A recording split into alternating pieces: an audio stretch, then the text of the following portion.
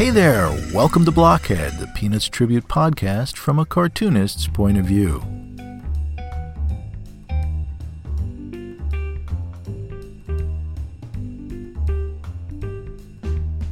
My name is Jeff Grogan, and I'll be your host for the next hour or so in a series of conversations with comics creators about their lives, their work, and comics.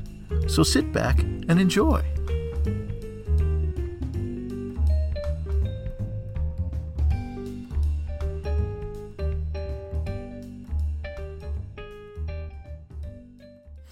Hey gang, welcome to part 2 of my interview with Denis Kitchen, cartoonist, publisher, artist's agent, author, curator, debonair man about town. You name it, Denis Kitchen is it, particularly in regard to comics. What a great cartoonist, debuting in 1969 with Mom's Homemade Comics, one of the first underground comics of the era, and then going on to being publisher of one of the leading lights of independent comics in the last third of the 20th century, Kitchen Sink Press, which published so many great comics. Well, we're here to talk to Denis about all of those things, and I think you're gonna enjoy it just as much as you enjoyed the first part. And at the end, we only got through half of his extraordinary career, so Denis has promised to come back sometime early in 2022, and we will continue the discussion then. And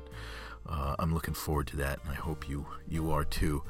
In the meantime, I just want to say congratulations to friend of the show, Ray Billingsley, who is the winner of the Reuben Award this year for Cartoonist of the Year for his outstanding work on Curtis. It's a long time overdue, long time in coming, and boy, I couldn't be happier that Ray has won. It's so well deserved, and Curtis has just been really amazing in this last year, dealing with COVID and all kinds of other things, and it's just, for over 30 years now, Ray has maintained a level of consistency in his work that is just superlative. So congratulations, Ray. I'm so happy for you, as I know all of the Blockhead listeners are. Without further ado then, let's just get right to the show, okay? Part 2 of my interview with Denis Kitchen. Denis Kitchen and myself in conversation. But then I published Bijou, and suddenly... And I was very conscientious, as you might imagine, because we both knew how the print mint operated, and I wanted to show Jay and Skip that I was serious about this. So I went to great pains to get them a proper accounting and really hustle and get the books out there. And it paid off. The books did well, and it led to then more Bijou, and Crumb passing through town and offering me his new book, which ended up selling in 6 figures. And it just grew like Topsy, I guess. It was never something I planned. It's just as John Lennon said, right? Life happens to you while you're busy making other plans. And so the thing that strikes me, though, and I'm thinking of this solely as somebody who's tried to print a few things myself over the time, is one, there must have been a great deal of mystery about what the distribution system was at that point, because the first time you just sort of not lucked into it, but it was happenstance. It just sort of like somebody was traveling here and somebody's traveling there, and but then how did you get clued into the network of head shops that eventually established the distribution for underground comics? Well, that's a great question, and the answer to that is related to another thing I had my hands in, which was I was a co-founder of an alternative weekly paper in Milwaukee called the Bugle American, later just the Bugle. And that started in 1971.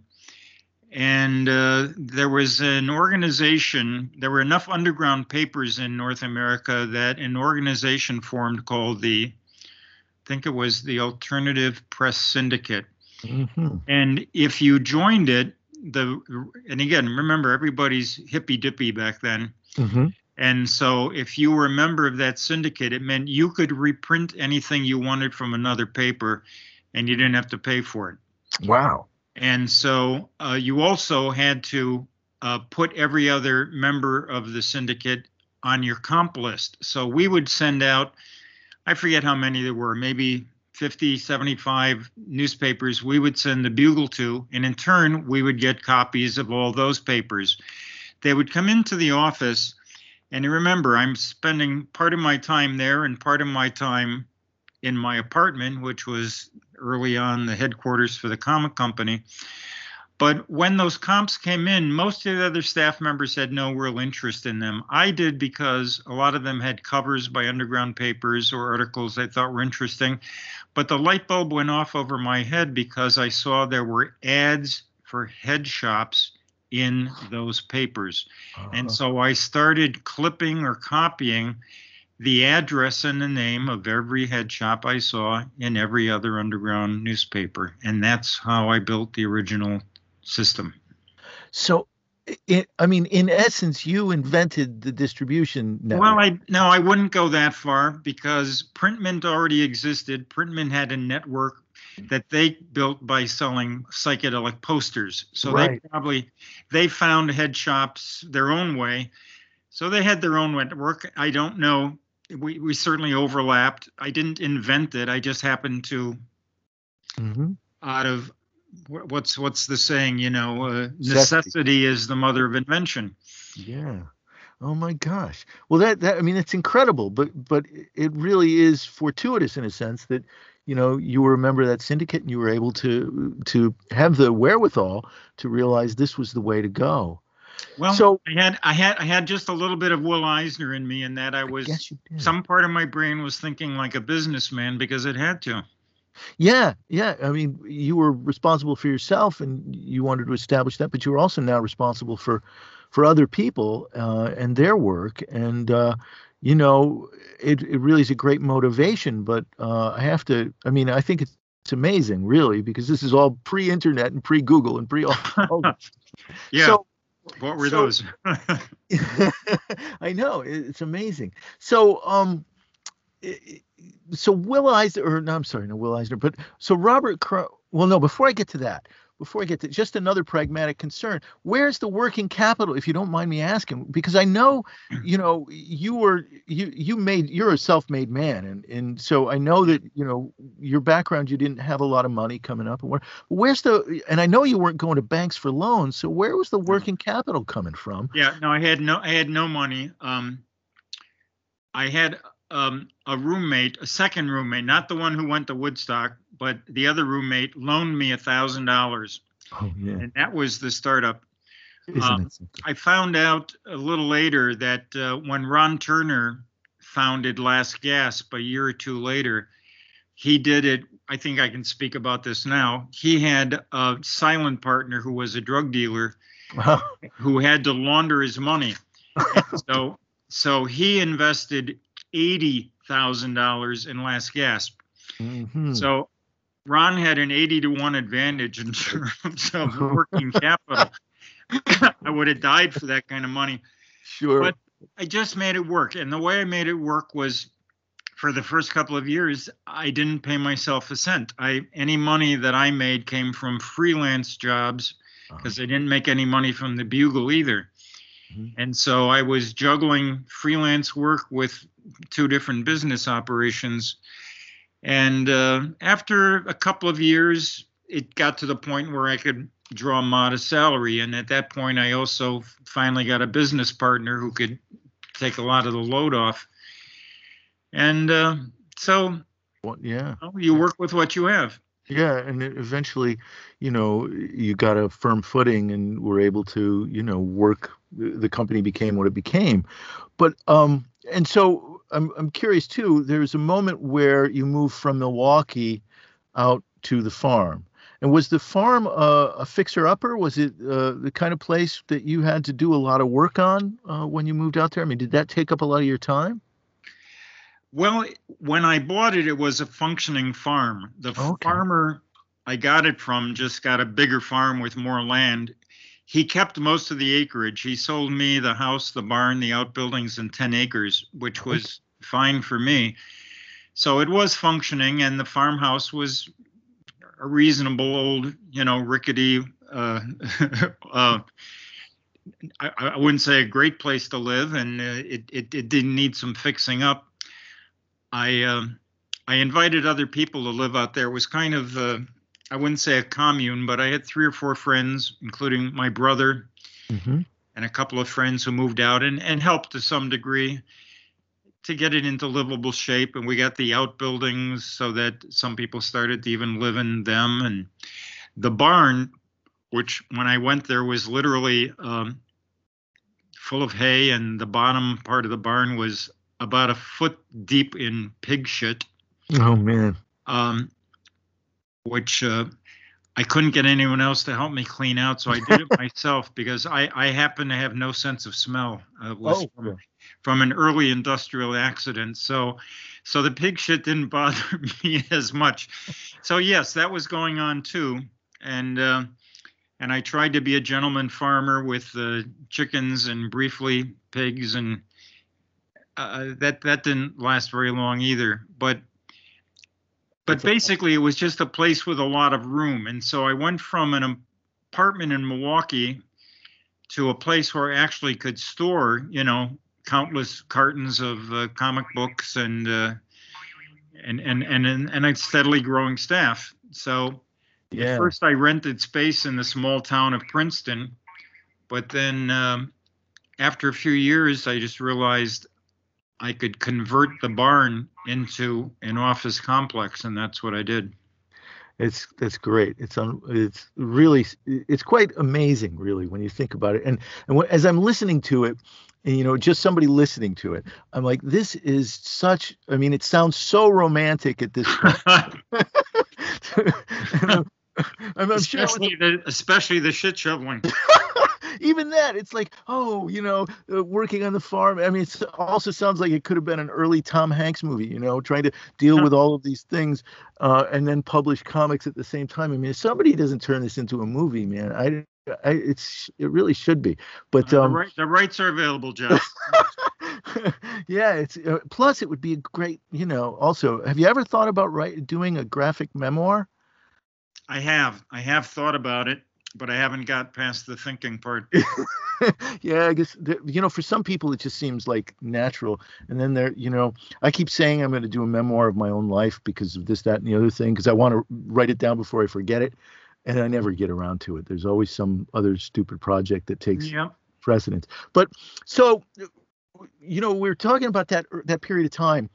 And the late 60s, and there's this, like, people are traveling, there's like this, not only are the comics connecting in various cities, but the cartoonists are all, connecting with each other, even though there's no organized conventions at that time, where that's how people get together now. They were just like, Jay Lynch and Skip Williamson and Robert Crumb are all kind of making their way out to see you in Milwaukee, and then traveling to San Francisco. And seems like there's a lot of migration happening at that time. There was. The artists, of course, originated everywhere, but San Francisco early on became the Mecca. And there were 4 primary publishers. 3, of course, were out there. I was the sole outlier. And I thought about San Francisco. I visited it a few times, and, it's wonderful. What's not to love about San Francisco, except for, even then, the high rent. And where I was, both in Milwaukee and then certainly in Princeton, when I had my own land and my own building, rent was not even a factor for me. And so that gave me a certain edge on my competitors, I thought. And so, being a very practical Midwesterner, I just thought, why should I move west and pay high rent when I have essentially no rent here? And so that's what prevailed. It also allowed me to focus on the work because I didn't have the distractions. If I was in San Francisco, there would have been parties almost every night. There would have been all the music scene going on in the Bay Area. Think about it, the political activity in the Bay Area. I don't know that I could have really accomplished what I did in a place like San Francisco, as opposed to a kind of a cultural wasteland where I ended up. Yeah. Well, and also, but it seems to me that you were also very, I don't want to say necessarily business-like, because you don't strike me, although you're a very successful businessman, you also don't strike me as a typical businessman. But there's this, you had a job to do and you got it done. I mean, I was reading an anecdote in one of the books about you where, your friends are going off to get stoned or trip, take acid. And you were like, gee, sounds like fun, but I've got this book to get out. That's right. And they ended up in a car accident and almost got killed. Yeah. But I got my cover finished. Yeah, I think there were, that was a constant factor. And believe me, I love to party as much as anyone, but I had a work discipline. And I think that was what perhaps distinguished me from some colleagues or maybe hippies in general. I just felt that I needed to get the job done, as you said. And also, I took seriously that other artists were depending on me to get their books printed and distributed and for that royalty check to come every quarter or so. And I took that part very seriously because I knew how tough it was struggling as a freelancer. Mm-hmm. Absolutely, because you were doing the same thing yourself. Yeah. Trying to make money as a freelancer. So now, the way you met Crumb was he met you at your apartment, right? He was brought to your apartment. Yeah, he was visiting Jay in Chicago, and neither of them drive. So I think Jay called and he said, "We're going to take the bus up to Milwaukee." So I met them at the bus station, picked them up, and yeah, that was my first meeting. Although I had corresponded with Crumb again earlier, so we kind of knew each other through the mail. But it's always great to meet someone in person. Yeah. Were your first letters back and forth? Were they long letters, or they just kind of short? They varied. They're all at Columbia University now, so anyone doing research can go and see them. But Crumb would occasionally illustrate them with goofy little drawings of himself, or when I think early on I talked about swapping some records for some of his art, and so he would send me drawings of how to crack the records so they wouldn't break, and just things like that nobody at the time would have thought much of, but in retrospect they're lovely, sure, little artifacts. And the thing about Crumb is he's a terrific correspondent. So once you get to know him, he reveals all kinds of things because he has no filter. Yeah, no filter. And so always fun. But again, in person it's different. And I think it was when I saw him in person then that he committed to do a comic for me that ended up being Homegrown. And after that, there were, many others. Many others, yeah. And your working relationship with him as a publisher, did it ever become fraught with any kind of, the usual kinds of difficulties between, publisher and author? Well, not the kind you would expect. I'll give you a perfect example of what it was like working with Crumb. So when he gave me Homegrown, I remember he was complaining about some of his other publishers. Printmint was one of them, but, he was spreading them around to everyone. And I wanted to impress him. So I really hustled with Homegrown, and I made sure he got his quarterly reports, and I made sure that checks went to him, even though his first wife, Dana, was frequently cashing the checks and Robert didn't even know about it. But so he told me he was doing a new comic called High Tone.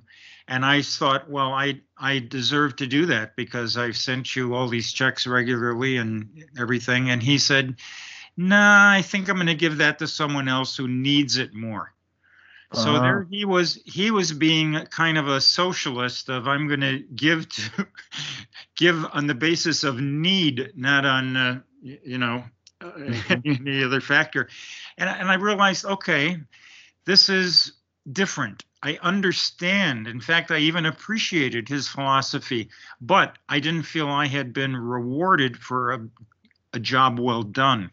And that was what was different about dealing with Robert.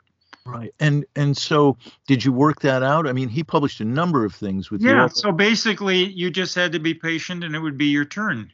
You Okay. know, or else I had to come up with an idea, and oftentimes it would be with merchandise. Like, why don't we make this? Like when I realized he was a musician, I said, why don't we do a record? And he said, I don't know. And I realized he collected 78s, and I collected 78 RPM jukeboxes. So Right.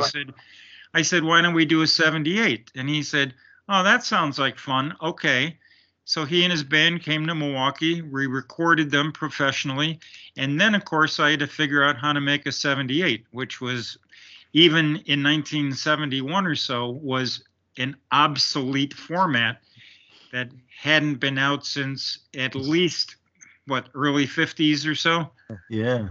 Oh my And God. so that was a whole other process of I finally tracked down a shop in Nashville, Tennessee, that literally had to uncover a machine covered with a tarp and 20 years of dust to get him to be able to make it. But That's we did it. We did it because again, it was a challenge. It was fun, and when we actually had it, then it was the next challenge, which was how do you sell an obsolete record, especially when your audience is young and if they have a record player, it's going to play 33s, not 78 or 45. I'm just trying to remember, was there on some of the turntables you could switch from 45 to 33. Was there a 78 on some of them? Well, now if you buy one today, you're more likely to, because audiophiles who are into vinyl, yeah, they probably have all 3 speeds. But back in the 70s, if you were 20 something, Mm-hmm. you did, unless you were living at home and your parents' hi-fi was what you played your records on, no, you could not play a 78. So we sold it on the basis that it was crumb, of course, and that it was an interesting artifact, and you might be able to play it if you tried hard enough. Our real break was I sent review copies to Rolling Stone and Cream and places like that, and they plugged it. And so we ended up, I think we had printed 5,000, which my partner at the time thought was insanely high, but we sold them all, reprinted another 5,000 and sold those. And as sales started to wane, and I said, let's do a third printing. And he said, absolutely not. And he put an end to our 78 RPM business.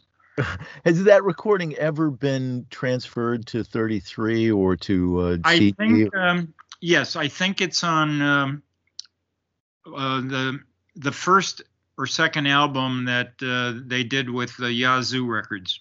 Oh, okay. Okay. It's really interesting. So are you still in communication with Robert Crumb, or no, I am regularly, although now it's in a more unsatisfactory form of email, largely occasional phone call, but he doesn't write as much anymore. Mm-hmm. And he has an assistant who helps with email, and it's just the way things get done more efficiently, I think. Sure. And also, I think he probably was soured on the fact that when he would write people, including fans, letters, they would end up on eBay or at auction. And, that's kind of demoralizing when you realize, Yeah, people are just reaching out to do that. That's terrible. But, I was thinking about this whole thing about letter writing, and it is such a shame. You were talking about it before, and it's something I've talked about with friends as well from the past. I used to write copious letters to friends back and forth and used to work on them. You'd spend a weekend, reformulating what you wanted to say and ripping up paper and then rewriting it. And, right.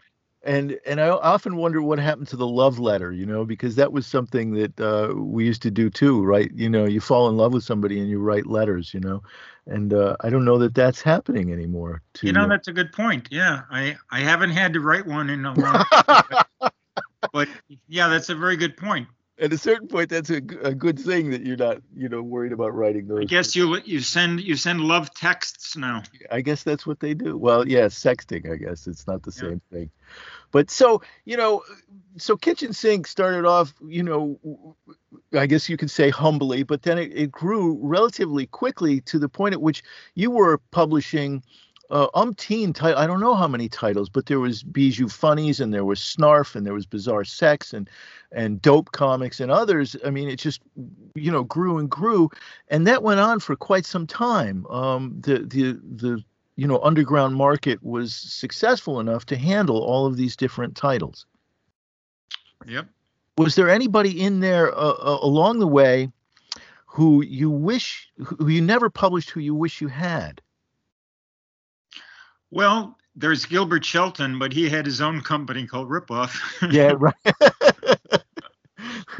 Right. Well, there were some that I didn't publish as much as I would like, but there certainly were a handful. I never did any complete book by, say, Greg Irons or Robert Williams or even Wilson.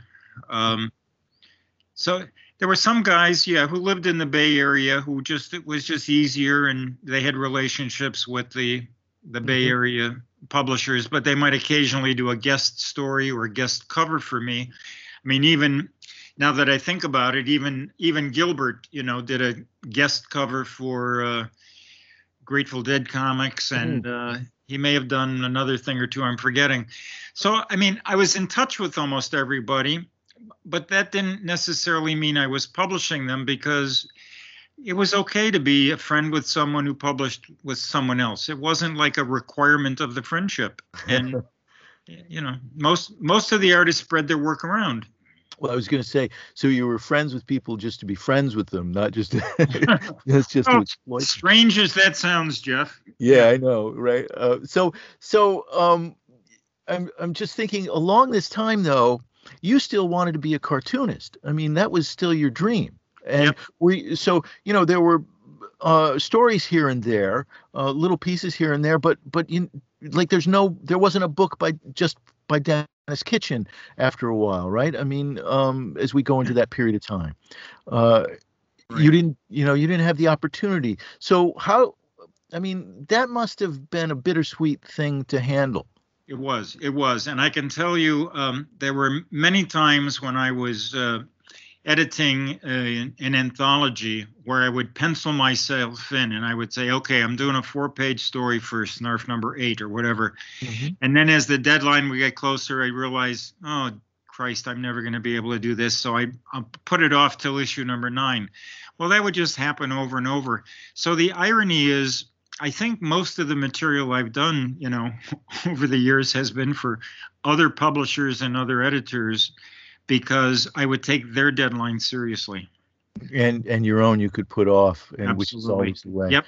You're one of those people who just puts other people before yourself. And well, I don't know about that, but that was a pattern. And but at least I was asked enough by other people that I did put out some things, because I was just busy. And remember, I'm also trying to raise a family, and there's other things going on.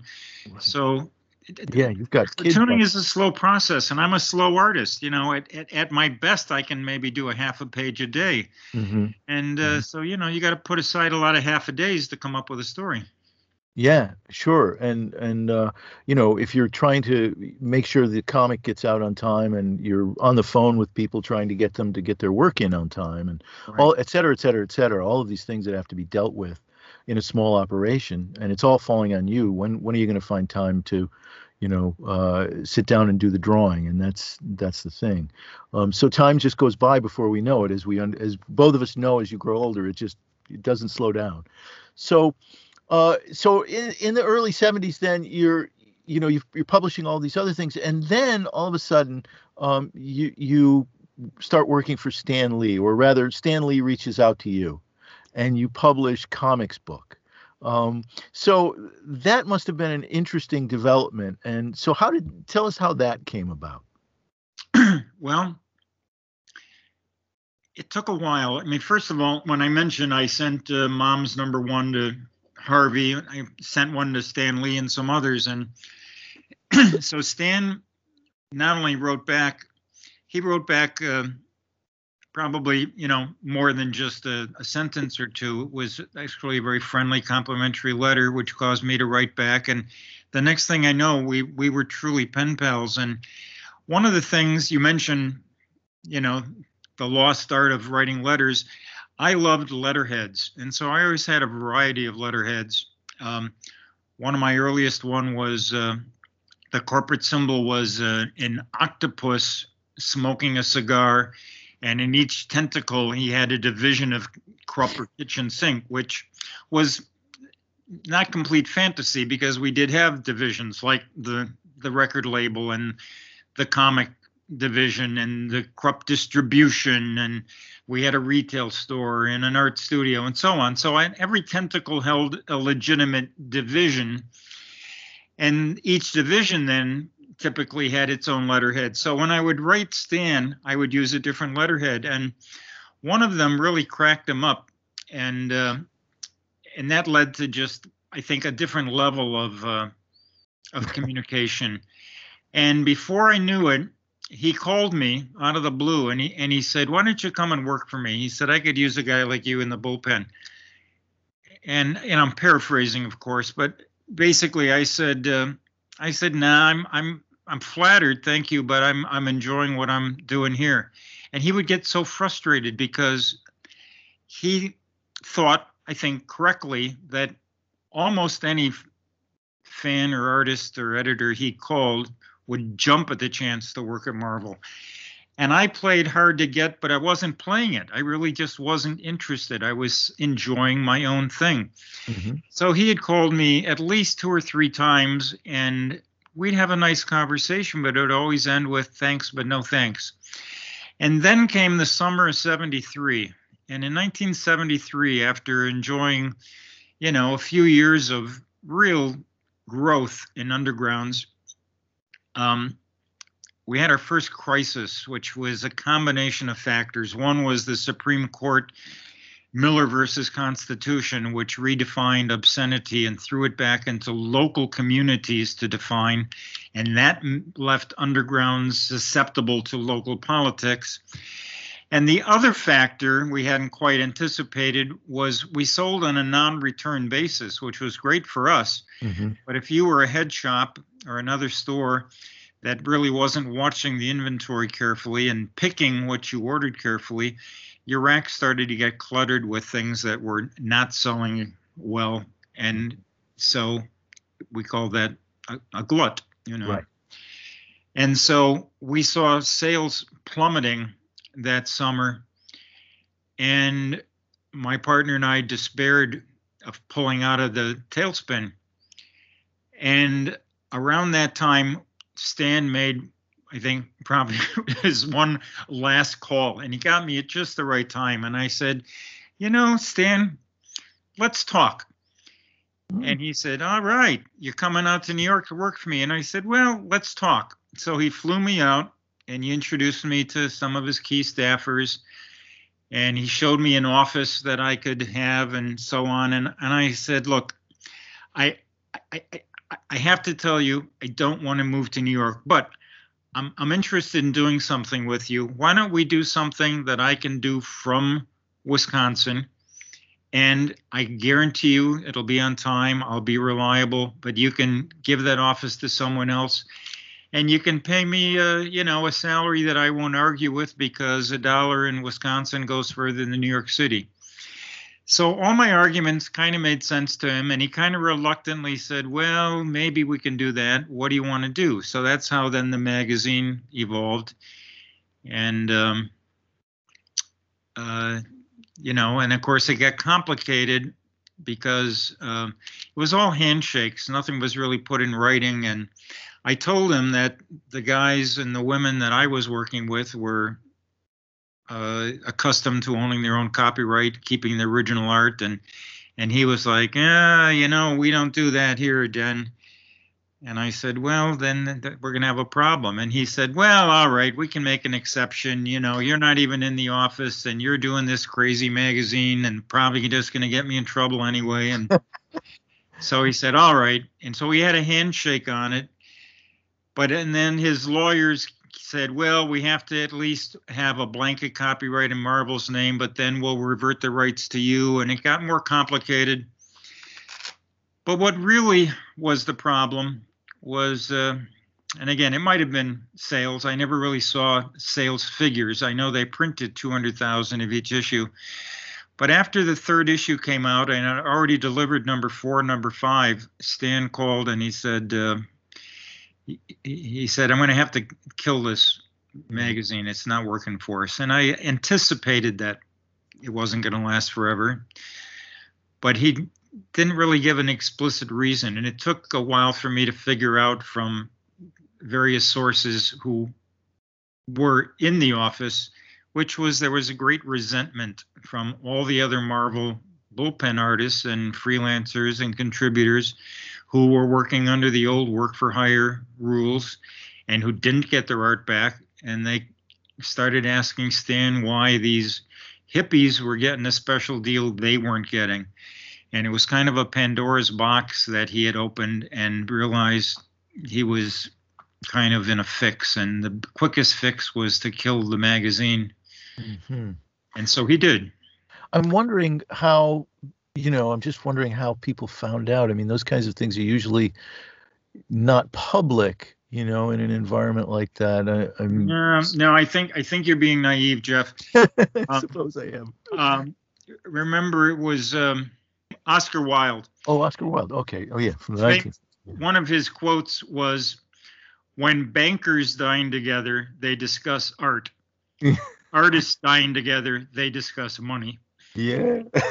I guarantee you, when it came to things like copyrights and getting your art back and that sort of thing, artist gossip is as much as anyone. Yeah. And it only takes one person and it spreads, even in the pre-internet era. Yeah. So was that, while it was going on, were you comfortable with it, with the situation, working for Marvel? Were the artists comfortable with it? Was it something you discussed? Was it, well, yeah, I mean, I was comfortable with it because basically it saved my business. Mm-hmm. And I got a salary, which at the time in 1973 was $15,000. That doesn't sound like much now, but in 1973, that was pretty good money, mm-hmm. especially in the Midwest. And so I didn't have to draw any salary from kitchen sink. And it allowed the company to really recover from that, what we call the crash of 73. Mm-hmm.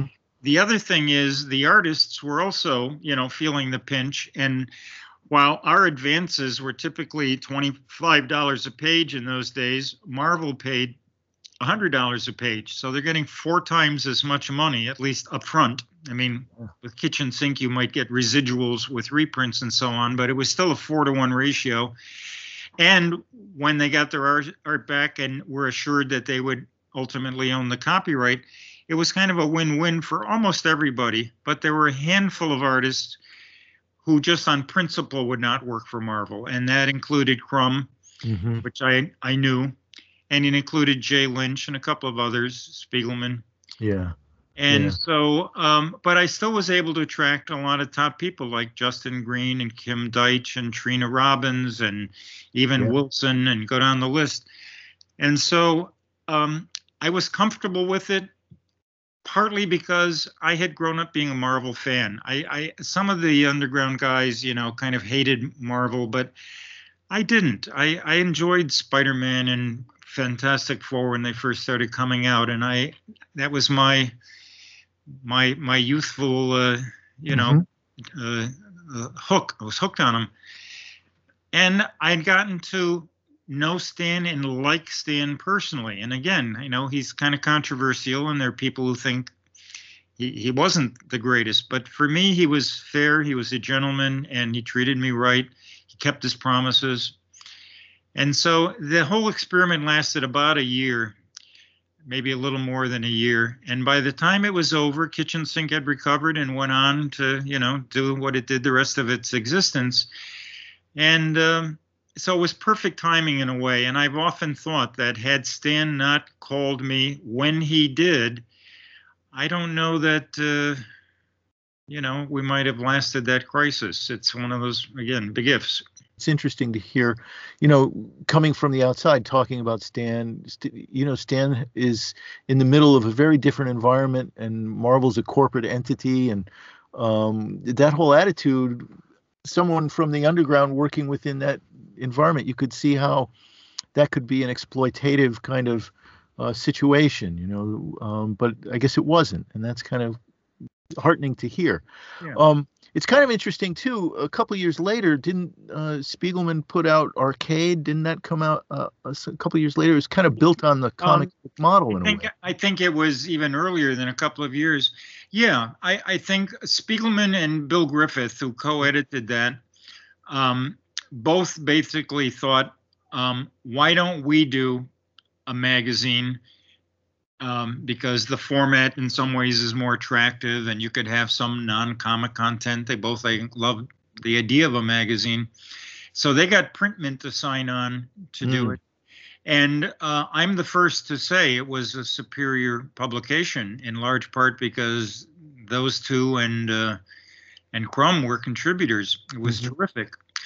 The catch is Arcade was only, again, distributed through the head shop channels, and it sold only a small fraction of what Comics Book did, because they didn't have Marvel's distribution clout.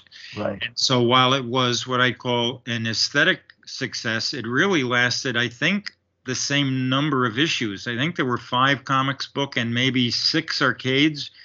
So neither was what you would call a success commercially. But they were both experimental, and I think I'm glad they both existed. Sure.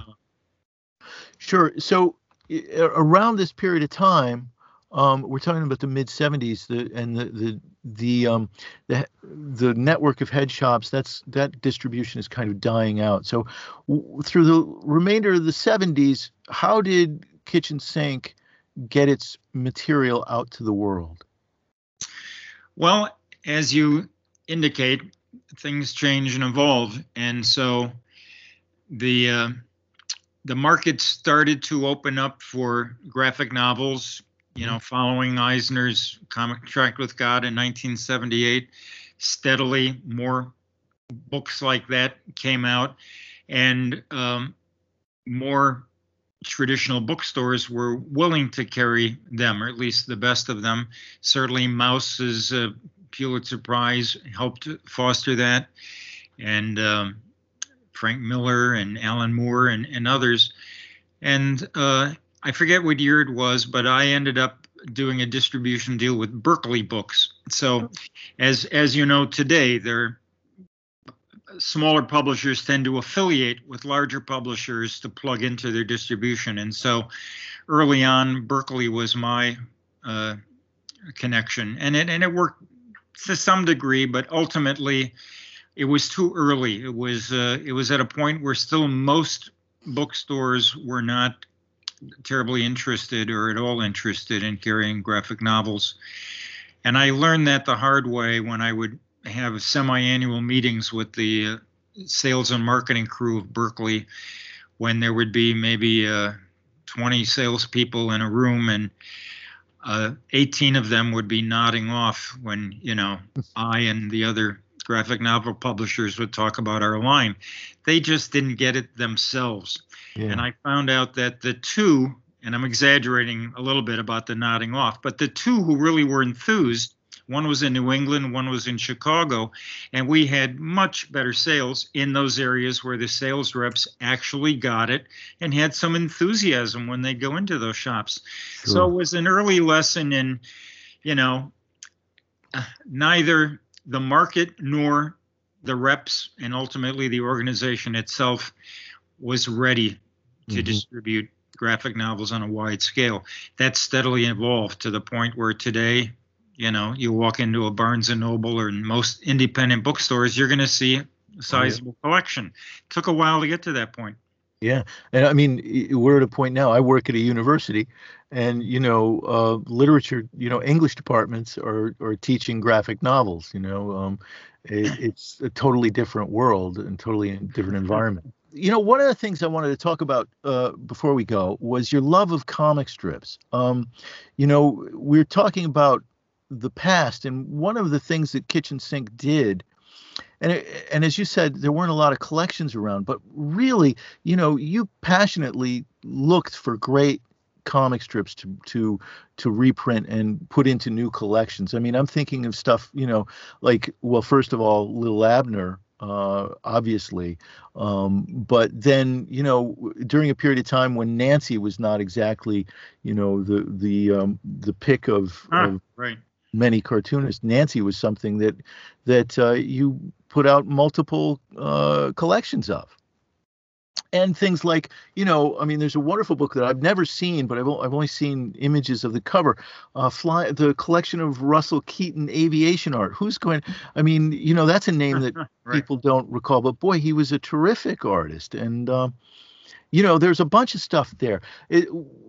What is it about those titles, and how did you feel about bringing them back to the market? Was that something that was passionate for you?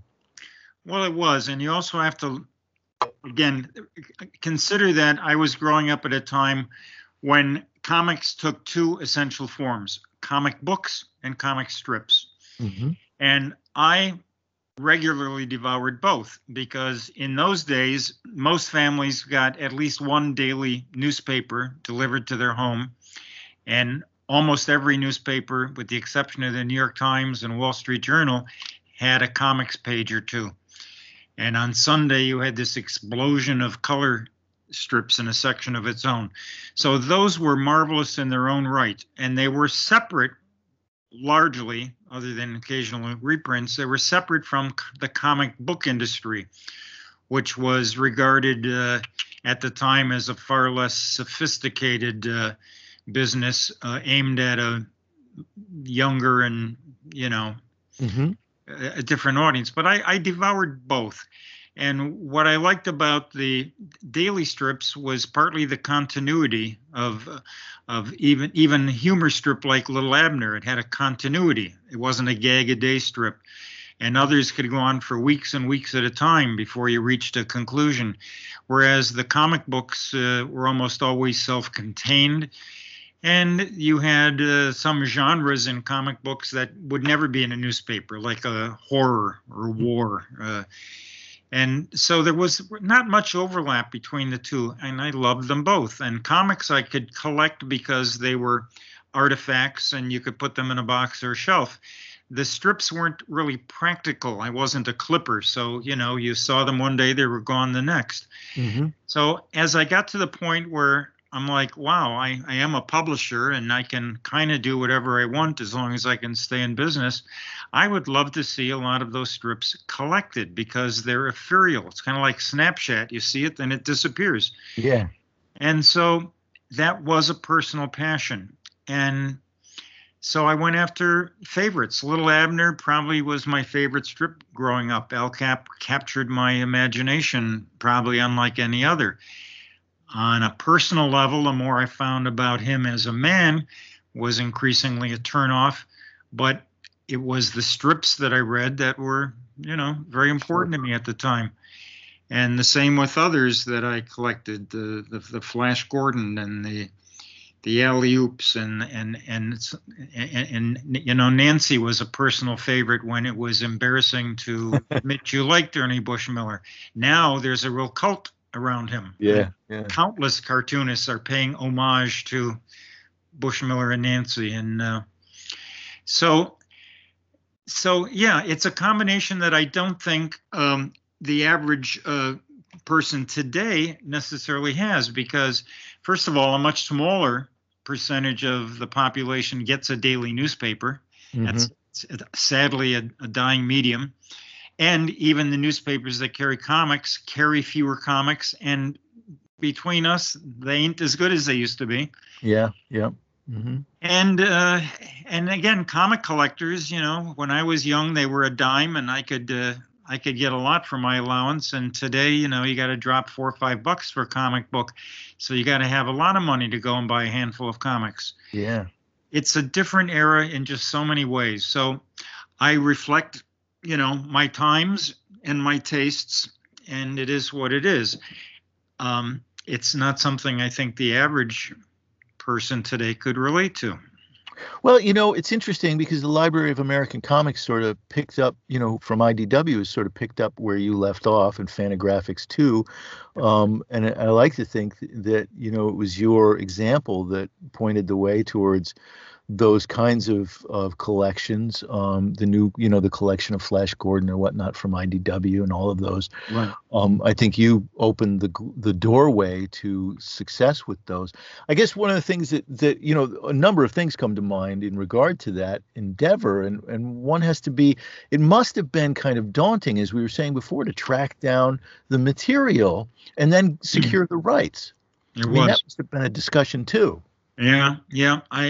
I would always try. I mean, you'd start with the syndicate, but the syndicates were generally extremely frustrating to deal with on a number of levels.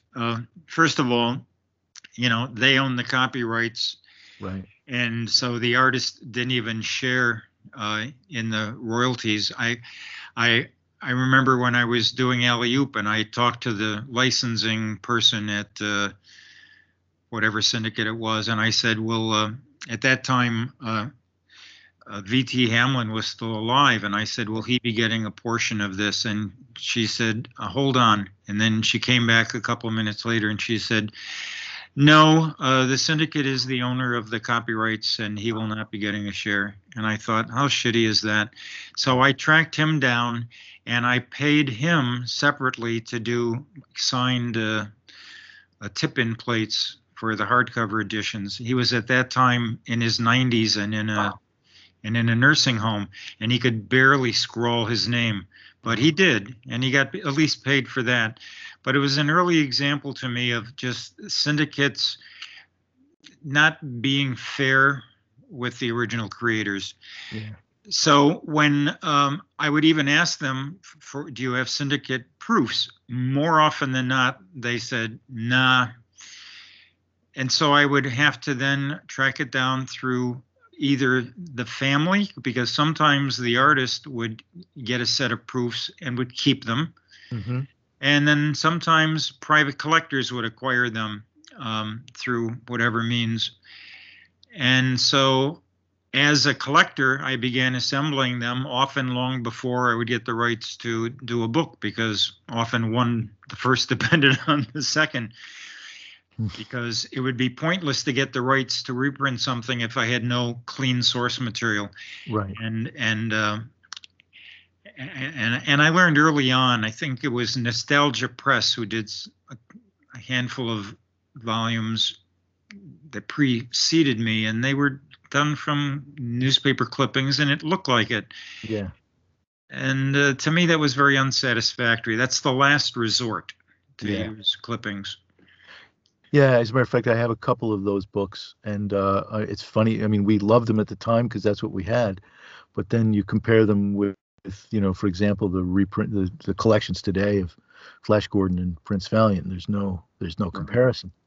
So, and so I think, it's interesting to hear you talk about this, because it makes me realize, and I'm not sure that the audience knows or realizes this, but the model that you established at Kitchen Sink with your artists, with those people who published with you, was really, in so many ways, the model upon which we hope that publishers will deal with their artists today. But it certainly made big changes going forward in the way that a number of publishers see and work with their artists. I mean, there are still, work for hire situations, obviously, but I think the model that you set really opened the eyes and established a working model that changed the industry in a lot of ways, in the way it treats and respects its artists. Well, if you're right, then that's a legacy I'm proud of. At the time, it just seemed like the right thing to do. And it was what I call the golden rule. Yeah. And it seems to me that all through your career, you've done the right thing to do. And it's really, to me, you're a great exemplar not only a publisher but also a great cartoonist. Dennis, you mentioned it's getting late and we've been talking for a couple of hours, and so maybe it is time that we wind it up. But can we arrange to do a second interview sometime in the future, because Sure. Relatively near future, because I think there's a whole second half of your career to talk about. We'll pick up on the early 70s and move on, right? Yeah, there's a lot to talk about. So, still with Kitchen Sink and with your work and afterwards, because there's still things going on. And I also want to talk to you about your collecting, because that seems to be an offshoot, or it goes hand in hand with the publications of the comic strips. In some ways, that seems to be a corollary to collecting, looking for all this material, because hunting down stuff is very much part of what a collector does. Yeah. It's sort of part of your passion. So if we can do that, that would be just so great. Sure. We'll pick it up another time, Jeff. It was fun chatting. Yeah. And I hope some of your listeners made it all the way through. Well, I think Dennis's fears are unfounded, because we're all here at the end. And I think if you didn't sit through that, then you don't love the history of comics. There's so much to learn here, and it's such a great story. And Dennis is a wonderful raconteur, great storyteller. Obviously, anybody in comics is a storyteller, and Dennis is one of the greats. So I'm looking forward to another chance to talk to Dennis early in 2022. Completing this story up to the present anyway, and I'm sure there's much more to go, so look forward to that. I've got a bunch of stuff lined up coming up very soon, so there'll be a couple more shows before the year is out, so please be on the lookout for them. Be sure to follow Dennis at Dennis, that's with one N, Dennis, DENIS _kitchen _art on Instagram, and you can check out his stuff, his work, lots of stuff that he's got for sale at DennisKitchen.com. Follow me on Instagram at GreenscreenComic, one word, GreenscreenComic. That's where I'm posting most of my stuff these days, all about Green Screen, the comic book that I'm working on, whatever other current stuff I'm doing, stuff about my upcoming print shop, so you can find out stuff about that there. There's all kinds of stuff. It's really about the only social media I'm doing right now, so follow me on Instagram at Green Screen Comic. That's where you'll hear updates about the show. And of course, if you are interested in supporting the show, head on over to patreon.com/Jeff Grogan, GEOFFGROGAN, where any amount that you can contribute to the upkeep and support of this show is greatly welcome. That's patreon.com/Jeff Grogan. That'll do it for now. I will see you soon. In the meantime, if I don't see you before the holiday, have a wonderful Thanksgiving. Enjoy the fall, but I'm hoping to be back before then, so I'll hold back on it for now, and look forward to talking with you again soon. Be well, be happy, be safe, and once again, as always, thanks for listening.